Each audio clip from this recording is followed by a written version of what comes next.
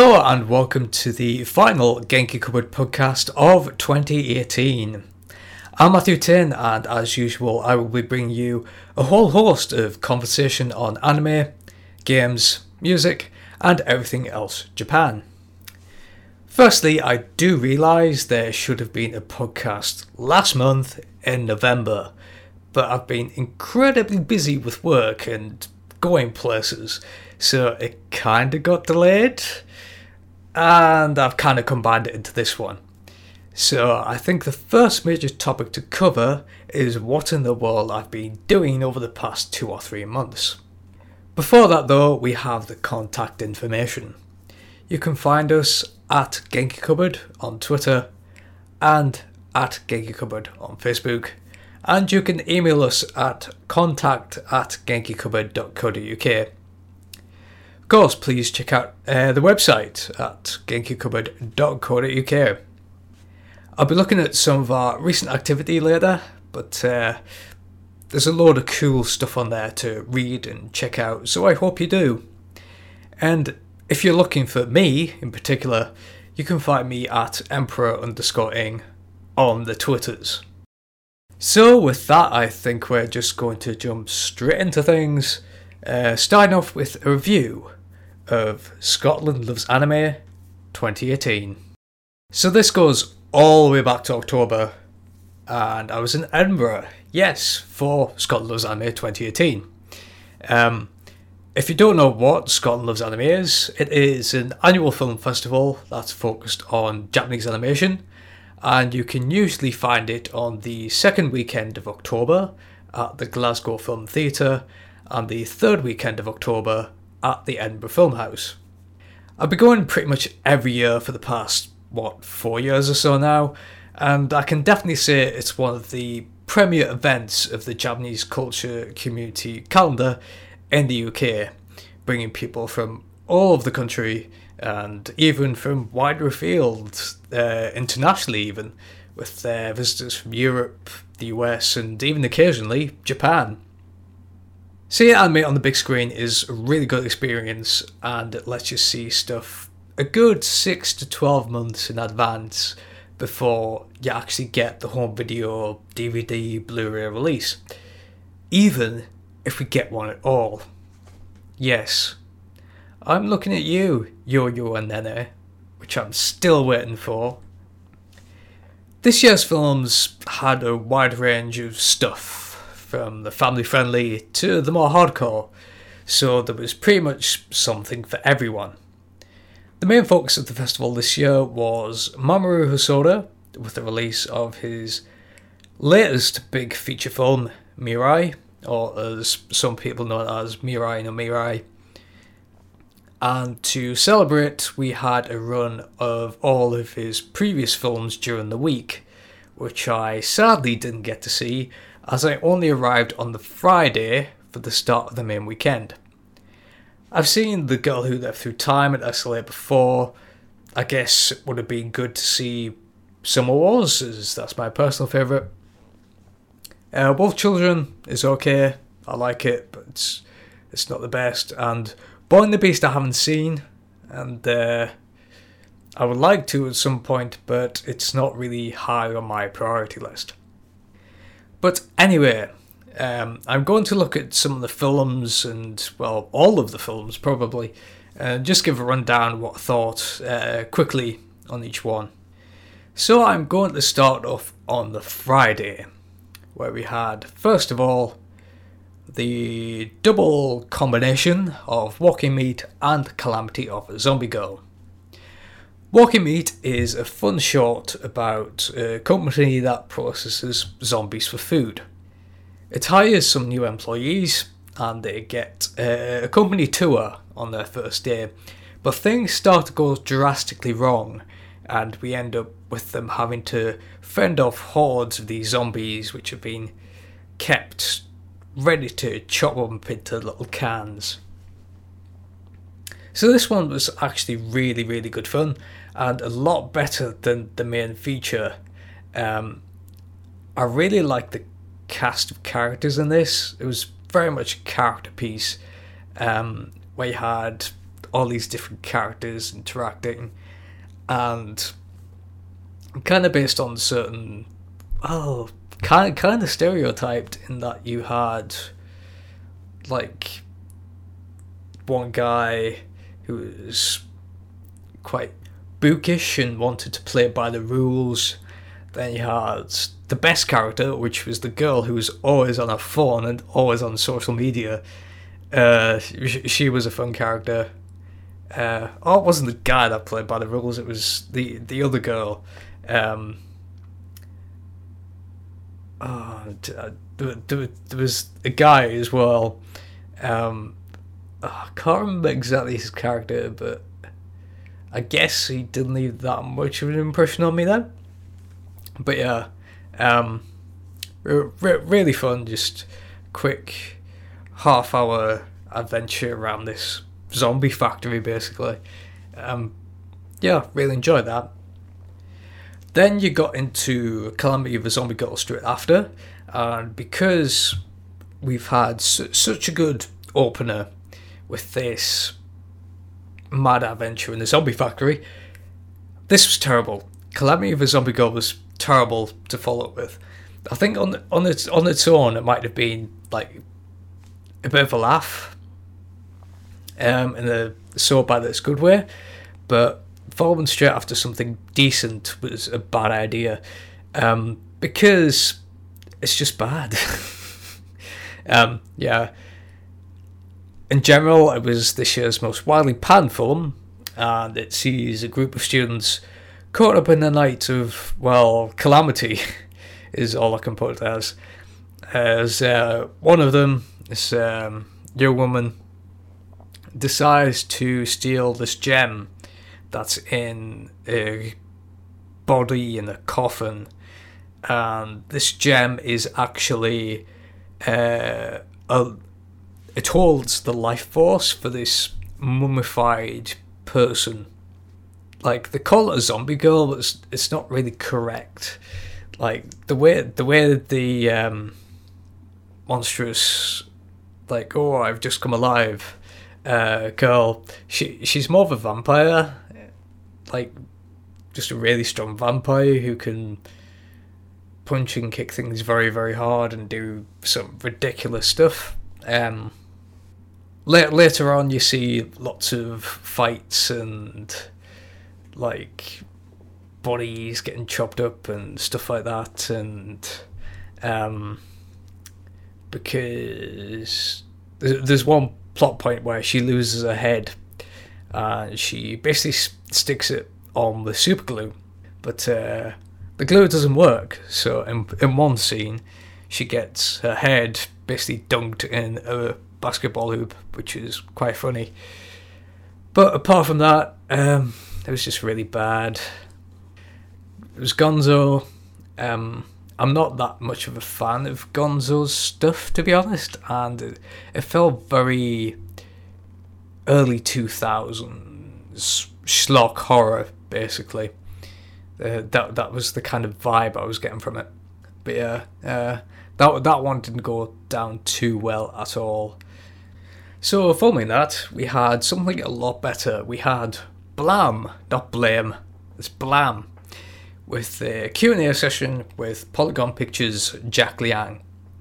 So Blam is a very good dystopian sci-fi film that's quite easy to get into, and it actually feels rather standalone compared to what I've heard from the people who've read the manga.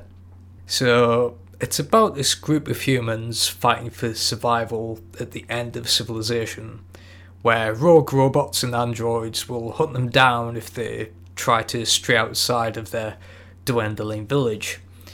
So there's this group of young kids, and they see, oh, we've running out of food, we're gonna die, basically, and we want to help. So they go out without permission, and they want to try and help the situation, but things don't go as planned, of course, and they end up getting attacked by the robots. They are saved by this lone person who appears and defeats the robots.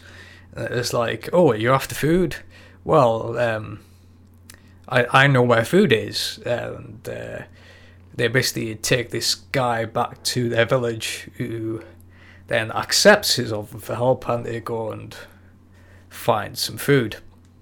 Then there's sort of the subplot about the robots coming to attack the village and having to defend the village and stuff like that.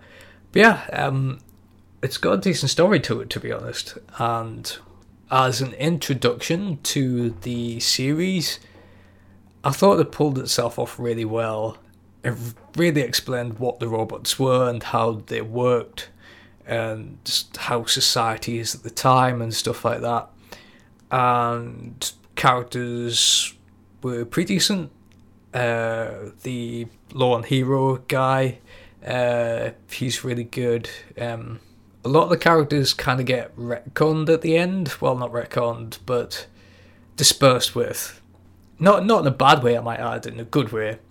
In that things happen and basically all's fine and well for a time. As far as I know, these characters aren't in the manga at all, so they're just used in the film. So it serves up a nice introduction. Action scenes were also good. Plenty of robot killing and robots killing other people. So if you want to see robots kill people, this is your thing. But yeah, this film is available on Netflix, so you can watch it anytime if you have a Netflix subscription. Then after the film, we moved on to the Q&A, which was really insightful actually into how Polygon Pictures operate, and it was interesting to hear how long they've been around and what projects they've been involved in and stuff like that. Because like in the anime scene in particular, Polygon erupted onto the scene with Knights of Sidonia, and they've kind of kept up a good profile since then, doing all these different CG works. So they've become known for their particular blend of computer generated anime, and a lot of people do enjoy it, so I hope to see more from them in the future. But yeah, really interesting to hear how the studio works and how it come about and stuff like that. Then to finish off the Friday, we had I Want to Eat Your Pancreas, which is nothing about the title, well, practically at all. This was one of the favourites of the SLA crowd this year, and it's kind of a tragic romantic drama where this girl who's slowly dying of pancreatic disease kindles a very unlikely friendship with basically the loner of her class after he finds out about her condition, as she hasn't really told anybody outside her family, even her close friends.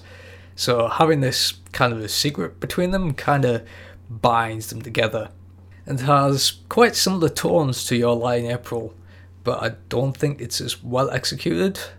It's often very manipulative towards the audience, and it plays certain scenes in such a way to get you to feel certain things.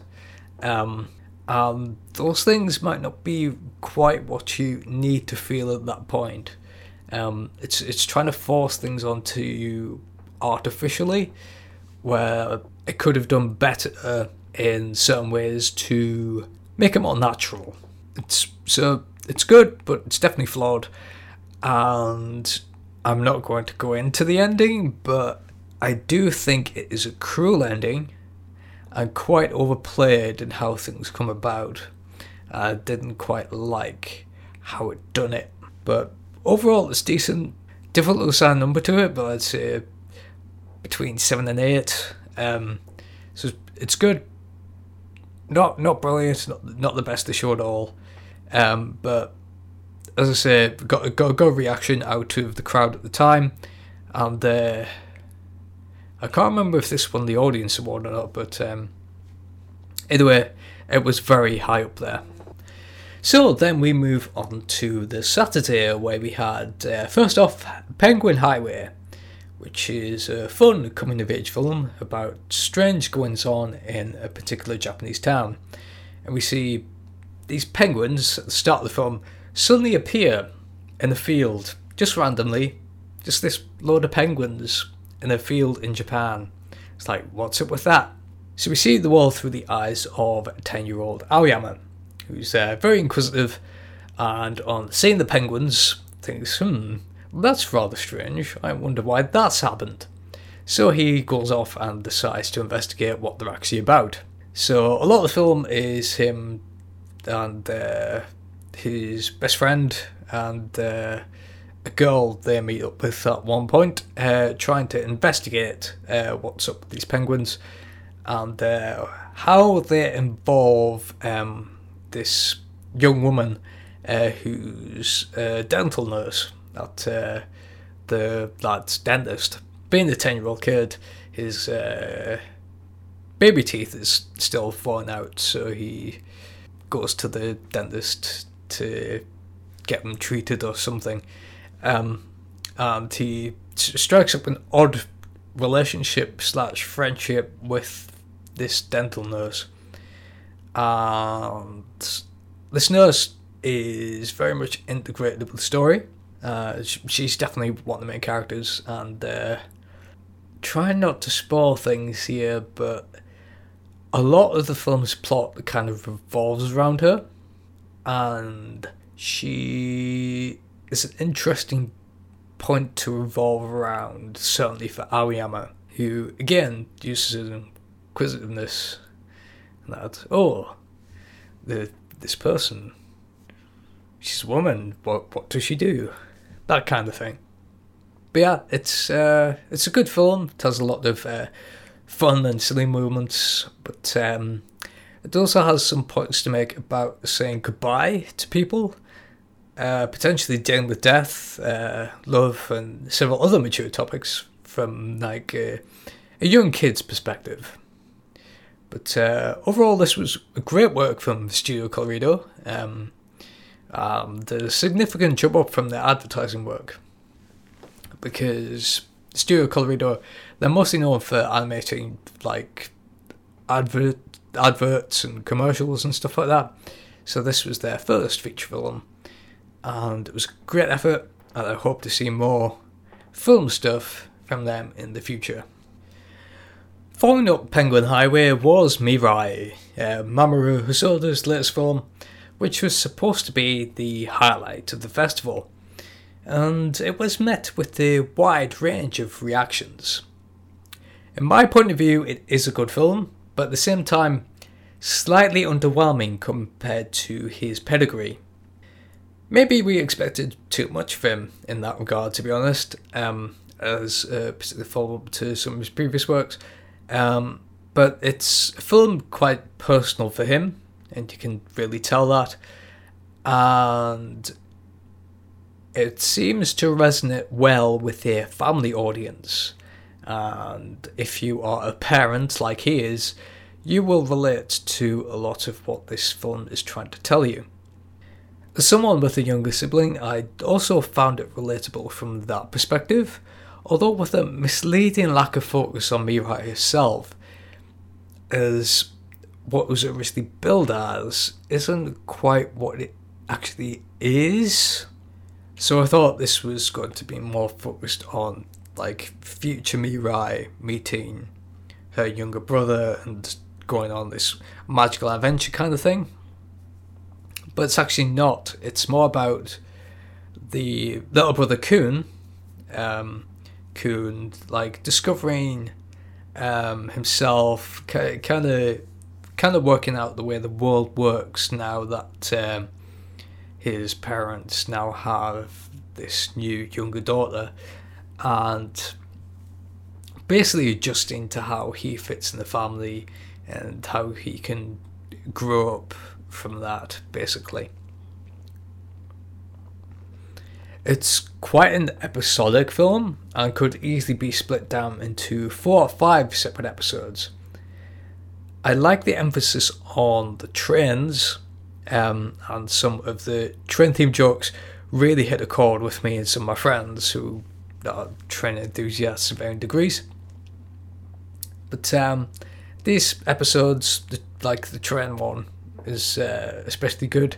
You've also got this one where he's basically learning to ride a bike, and he fails at first and is kind of upset that his father isn't really paying much attention to him and isn't really trying to help because he's got to tend to Mirai. So Kuma's kind of throwing a tantrum. And then we get a mystical time traveling adventure to his great-grandfather's time, where he's on a motorbike and through this kind of like timey-wimey dream sequence, his great-grandfather kind of gives him the courage to try again and gives a few hints and tips into riding bicycles and other things on two wheels. So yeah, that was a really good moment. But yeah, overall kind of underwhelming compared to some of the other stuff he's done, but still good. If you are the right audience, you will definitely find it really enjoyable. If not, you'll still like it, but not to the same degree. Following Mirai, we had My Hero Academia: The Two Heroes.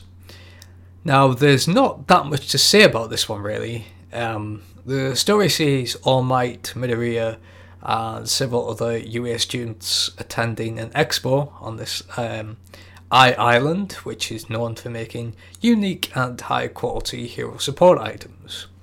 However, there's trouble afoot, and a group of villains attack the opening reception, and it's basically up to Midoriya and his friends to save the day. It's really a typical Shonen Jump movie that, when compared to the actual TV series, feels lazy and underwhelming. The quality of the animation is not great at all, especially for a movie where you would think they would have more budget to work with. For example, there's this one scene where you've got this long-range shot of Midoriya and All Might standing in a large courtyard near the entrance to our island, and the characters' faces aren't even drawn in. And even to like someone who would particularly give that a pass, I think I heard people still notice that particular thing and think, what? That looks not finished. But yeah, good half of the film, definitely the first half, is a lot of just baseless fan service with the likes of, oh, character X is here by some superfluous reason, when the reason for like a lot of the main cast being at this, what is really an industry event, could have been saved by two words, according to someone who I went to see the film with, and they said, school trip. And I thought, that just works.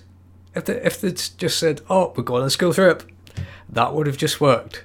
But instead they had to come up with these stupid reasons why Bakugo was there, why the main trio of girls were there. It's like, you don't need to do that. And then we get lots of sequences of climbing upstairs, all leading up to a final fight, which is actually pretty good for what it's worth. And it puts across the franchise's strong action scenes really well. Like Mirai, this is another film that had nationwide screenings after SLA, and while my intention was to go to a subbed and a dubbed screening, I ended up seeing it dubbed twice due to being at one of the cinemas where they didn't receive the sub version on time. If it was a decent dub, I wouldn't have minded, but hearing the dubbed voices for the first time, I really didn't like it. As someone who's studied a bit Japanese, the mispronunciation of names really irked me. I don't understand how that happens when you have the Japanese language version to directly reference, but practically every single name they're totally butchered. And it just doesn't make sense. But oh well. That was My Hero Academia anyway. It was alright for what it was, but I wouldn't particularly, after I've seen it once subbed and twice dubbed, I wouldn't really go out of my way to see it again. The other film on the Saturday was the old English manga UK dub of Cyber City 08008, which I missed as I was guesting on Nekades instead. But I would return to the cinema on the Sunday for Fate Stay Night Heaven's Feel Movie 1, Presage Flower. This one is definitely one for the Fate fans, as I know I really enjoyed it, but the people I know who hadn't seen Fate before or didn't like the series just didn't have a clue what was going on beyond the flashy fight scenes.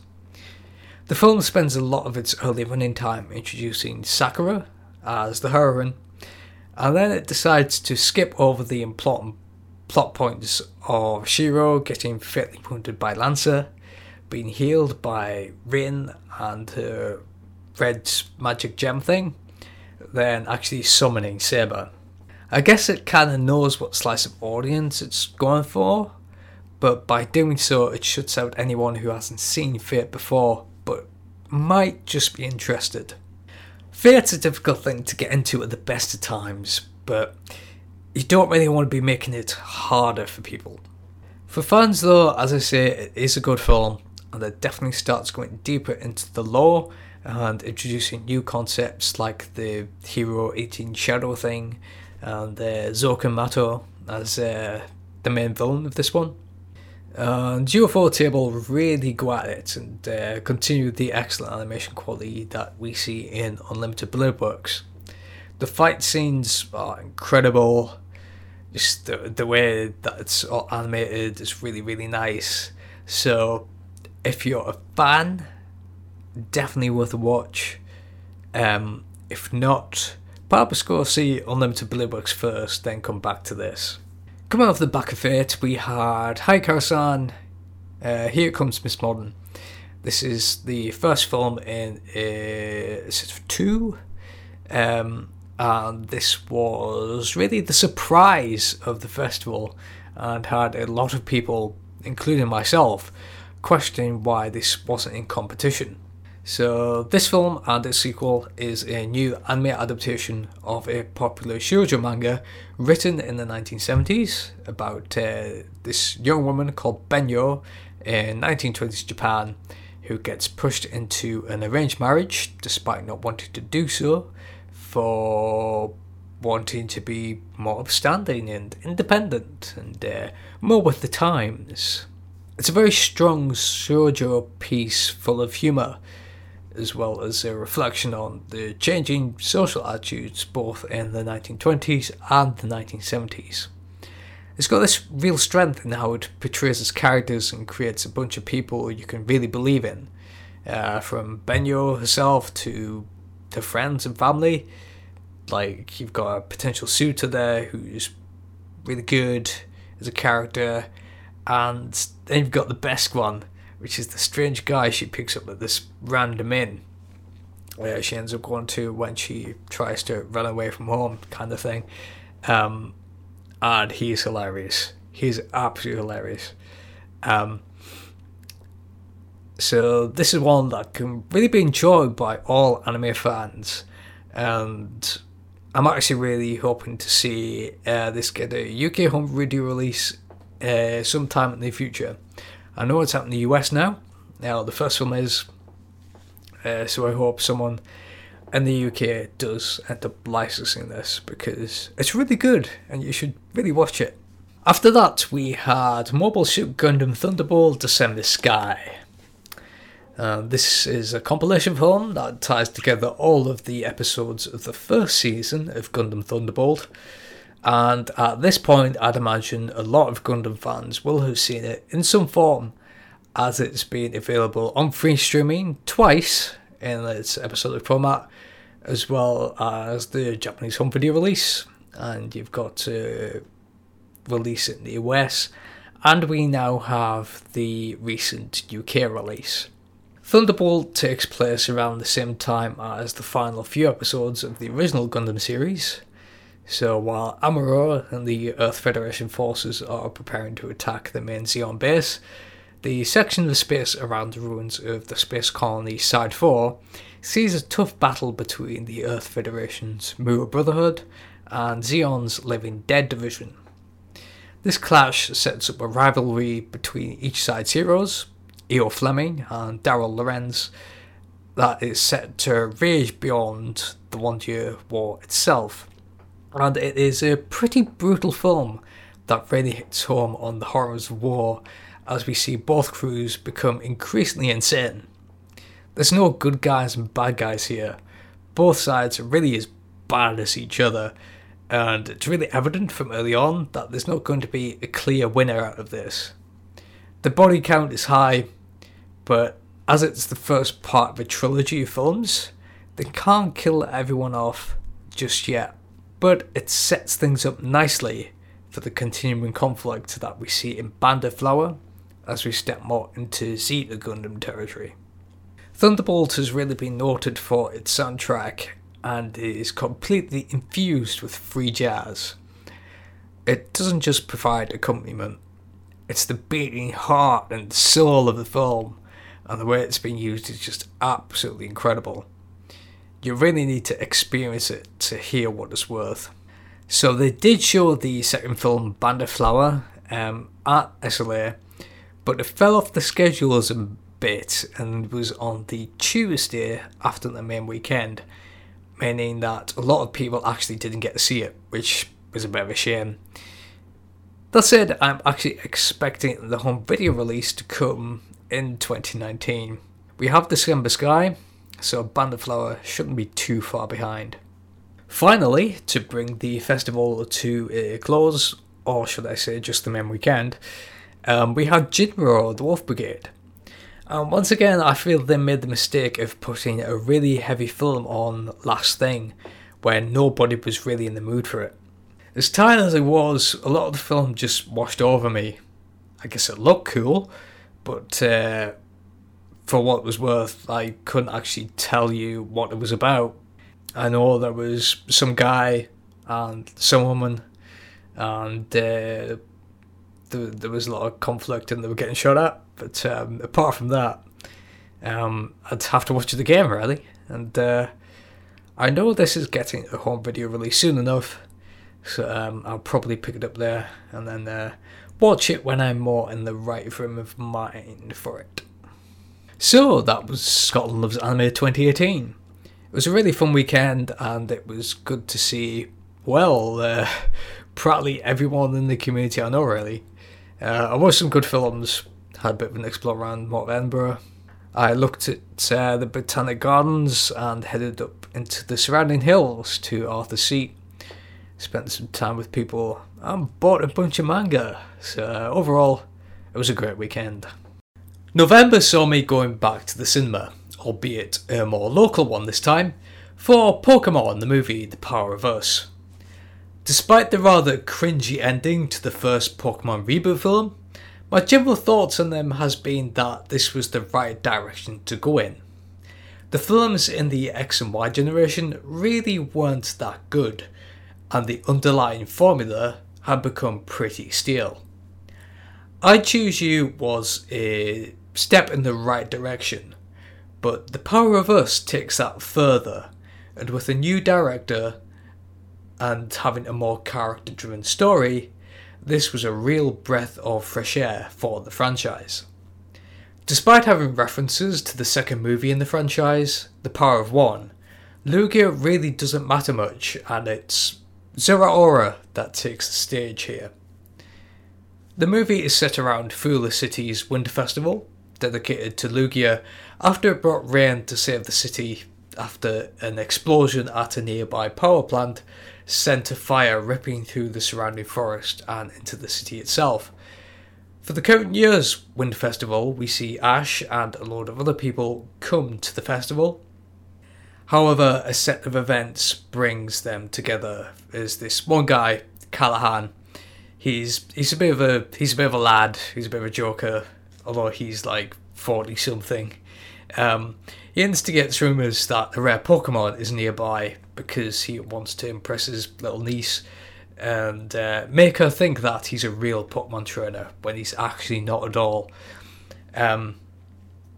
So he spouts these rumours, not thinking that what he is actually saying could be true. And he ends up threatening the life of Zeraora, who becomes the target of Pokemon poachers. And the festival at large as Team Rocket starts getting mixed in and gets up to some mischief to potentially snap a rare Pokemon. The change of director for this film was a really good move in the way it's translated into the film. It's more character driven and based around the new mythical Pokemon, rather than just having the same old Ash saves the world storyline and shoehorning the mythical Pokemon into the film somehow. While each character has a part to play, it's the foolhardy Uncle Callahan and the new main lead, well, second lead to Ash basically, Risa, that really steal the show. And as I say, they aren't even really Pokemon trainers. Risa is looking for an Eevee to give to her younger brother who's currently in hospital. She runs into Ash, who sees her. She asks for help to catch one, and he goes and basically teaches her how to catch a Pokemon. Through this, it kind of conveys the magic of catching your very first Pokemon for the very first time and starting to bond with it really brilliantly. It's just so much more effective than even I Choose You was in like the original series, showing Ash bond with Pikachu. Particularly in I Choose You, it kind of relies on you knowing that first original season of the anime and how things went there. But here it's more natural, as you see the pair quickly form a friendship as they help out each other and help out the festival. You do get a similar feeling from Callahan and his new Sudowoodo partner, who helps him open up to his family a bit more and tries to get across the importance of being honest with yourself about who you really are. The film just brings together an unlikely gaggle of people together and makes them into true heroes, and I just really enjoyed it. If you missed it at the cinema, this is definitely one to check out when it releases early next year. Turning to December, myself and a lot of other people I know, and a lot that I don't know, descended on London's Olympia conference venue for a night of Vocaloid music with Miku Expo 2018. I must admit I've been out of the Vocaloid loop for some time now, and I'm certainly not as invested as I once was, but I still had a lot of fun here. We had a 2-hour live show with a mix of classic and more recent Vocaloid songs, backed with a live band. While it was better than I was expecting, it felt a little toned down compared to other Idol concerts, specifically because of region differences. Like if you are seeing a human artist, there will generally be a bit of emceeing here and there throughout, but apart from a short introduction at the beginning from Miku, it was basically 2 hours of wall-to-wall music. That isn't bad in and of itself, and certainly matches some other more Western artists, but I'm not exactly sure how these go down in Japan, but it felt like it was missing that extra bit of interactivity. Still, it was a great show, and it was technically impressive. The projected Vocaloids were pretty lifelike, and there was a strong, illusionary experience with the use of lights and other imagery that's been projected onto the stage. The rockier tracks suffered from the venue choice. It's hard to make a good rock sound in any venue, but in the Olympia, it was just all bass and the vocals didn't carry very well.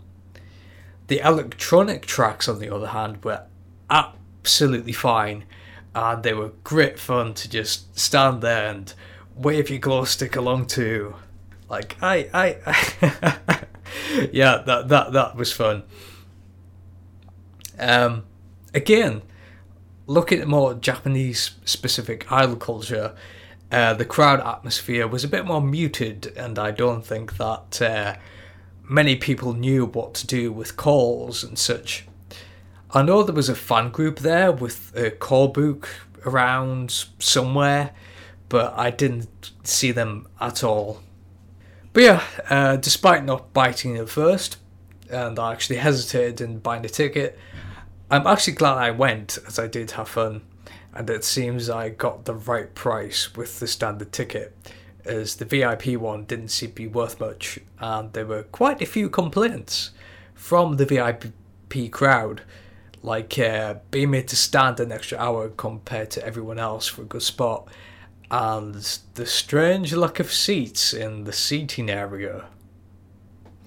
The amount of time I spent queuing in general was also a pain. Like, for going in, it was 4:30 PM for the VIPs and 5:30 for standard. But the main queue formed at like 3ish or so that is quite a time to stand around waiting when we were already in the Olympia itself and we'd had tickets scanned and everything.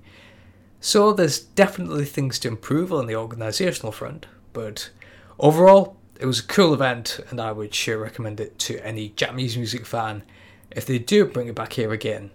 So that's basically what I've been up to these past 3 months or so. We'll now move on to what's new on the site. As I've been busy, there's not been much activity on the site recently, and a lot of my time has been reviewing stuff for anime you can use. As I'm focusing more of my anime effort on there now, I'm going to try to use Genki Cupboard more for games, and in particular, music. I know I've got some single and album reviews I want to do, but the big thing I've been working on is my Super Mario Odyssey review, just recently published. You can read into my full thoughts in my review, of course, but it has been a fun game to play. Mario isn't really my favourite Nintendo franchise, and I'm more of a Metroid and Zelda person, but Mario Odyssey is still a good game. As I mentioned in my review, it does suffer from a bad story, bad pacing and progression, and for the most part it feels a little bit too on the easy side. But yeah, once I got the main story out of the way, I ended up enjoying it a whole lot more. And the way the post game is set up is kind of the way I would have had the main game, to be honest. Slight spoiler warning, I guess, but you end up trying to track down a certain character through each kingdom. And for this being a more sandboxy, exploration-focused game, I think that works a lot better than the way the main story did. So that was fun, but I'm kinda done with Mario Odyssey now, and I'm concentrating on Super Smash Bros. Ultimate at the moment. I may do a review of that in the future, not quite decided yet, but I'm really having fun with it. I didn't really play Smash for much, so to talk about what I played the previous game for in about a single week on Ultimate really says something for the accessibility to play, and just my want to play the game. But yeah, as I said, not much activity on the site recently, and I hope to have more in the future. So please, stay tuned to genkicupboard.co.uk for some awesome upcoming reviews and features very soon. Thinking of another thing I've been doing recently brings us nicely into our idle time segment. As it's the holiday season, I've finally got around to watching this year's Aikatsu Music Festa Blu-rays. You know, the one I was actually at in Japan in February. And I must say I've been really enjoying them and being able to see the idols in significantly more detail. And with all the dance moves and stuff like that, it's just absolutely great. What has been most interesting though is some of the behind the scenes extras that gave a little look into what goes on before, during, and just after a live show. It's just interesting from a production point of view to see how everything is done, what the idols do when they are waiting for their next song, which seems to be wait around and mess around backstage for the most part. Most shocking is that I'm actually on the Blu-rays. There's a nice section in the making of feature where they are putting a camera around the outside of the venue when everybody is just gathering outside, and lo and behold, there's me and Peter Shillito in full view of the camera. So that was a nice surprise. But yeah, that was a really fun thing to go to, and is definitely a good thing to rewatch. I've still been keeping up with iCats with Friends, of course, and since it hit the halfway point of its first season, around episode 25-ish, it's really turned up the wick and given us some excellent episodes as we focus more on the big competitions. I felt Friends has lacked a lot of the character drama that made Stars so good, so getting into the thick of things, it's just starting to come into its own a bit here. We're getting better songs too, with the more gothic flavour of Sakuya and Kaguya showing that the gothic songs are again some of the highlights for the franchise. And that's about all I have for this edition of Idle Time. There's probably a lot more going on, it's just that I haven't had particular time to read up on everything lately. So that's all I've got for now, and we'll move on to Movers and Shakers.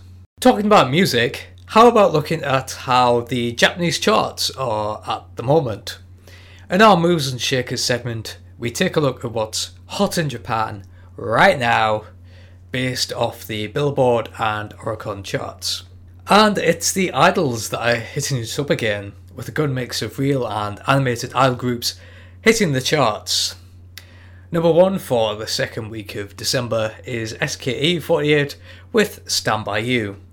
With Kiyakizaka and Nogizaka doing well this year, the older sister 48 brand has been seeing something of a decline, and I haven't seen many headlines about them this year at all, to be honest. They're still there, of course, but they just don't seem to be relevant anymore when there are far better idol groups out there. And number 2 on the Oricon chart and number 5 on the Billboard Hot 100, it's Lisa with Adamus, providing a strong opening to the currently airing Sword Art Online Alicization.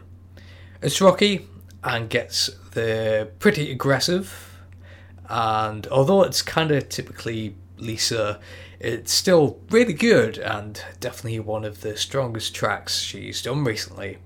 The popularity of Sword Art itself may have pushed it up, but it deserves to be in its strong position all on its own.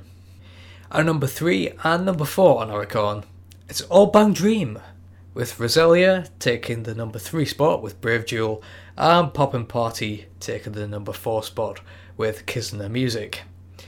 The growing popularity of Roselia in particular is showing that the Bang Dream mobile game is also growing strong, and it's becoming really an idol property to be reckoned with. It's nowhere near on the scale of Love Live and Idolmaster just yet, but given time, it could be right up there. These are lower down on the Billboard chart at 7 and 13 respectively, but even with popularity and streaming taken into account, they are doing pretty well. Rounding out the top 5 on Oricon is Magical Square, I think that's supposed to be, with Miru Miru Mirai Mieru. This poppy idol song serves as the opening to Magic Warrior Magi Majo Pures, the second series in Takara Tomi's Girls Heartrun series. It's a live-action idol and magical girl show targeted at young Japanese girls, but has seen a good amount of success. That continues with the idol group in the show getting some popularity, it seems. For those interested in the show itself, the first episode of the show is available on Takara Tomi's YouTube channel, completely free to view and region free. And as a little info tidbit, it's directed by Takashi Miike, of all people, which is, like, for the genre, totally out of left field for him. Although JoJo's, I guess, but still, it's a departure from what he usually does. Looking back at Billboard, and we can see the popular tracks are still right at the top. The Pump is still Come On Baby at number 2 with USA. And Kenshi Yonezu is still up there with Flamingo at number 3 and Lemon at number 4. I think this has been one of Kenshi Yonezu's biggest years, and he's been really popular amongst Japanese music fans, particularly since his collaboration with Daoko on Uchiage Hanabi. I guess that's helped raise his profile, but he's definitely great. And with that, that just wraps up all I had for this podcast. It's been a very exciting year with lots happening in the Japanese culture space, and with me going off and doing things. Man with a Mission, Aikatsu Music Festa and Actual Japan, Kiri Pamu Pamu, Hyper Japan, Scott Loves Anime, and a load of other films, and Miku Expo. I'm already getting things lined up for next year, so it's looking to be another good one. Until then, I'll bid you a very happy festive season. And if you're bored over the holidays, why not check out our website over at genkicupboard.co.uk and read some of our past reviews and articles.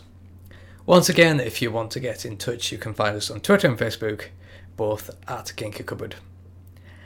I'll hopefully be back in January with another podcast, but until then, have a good one.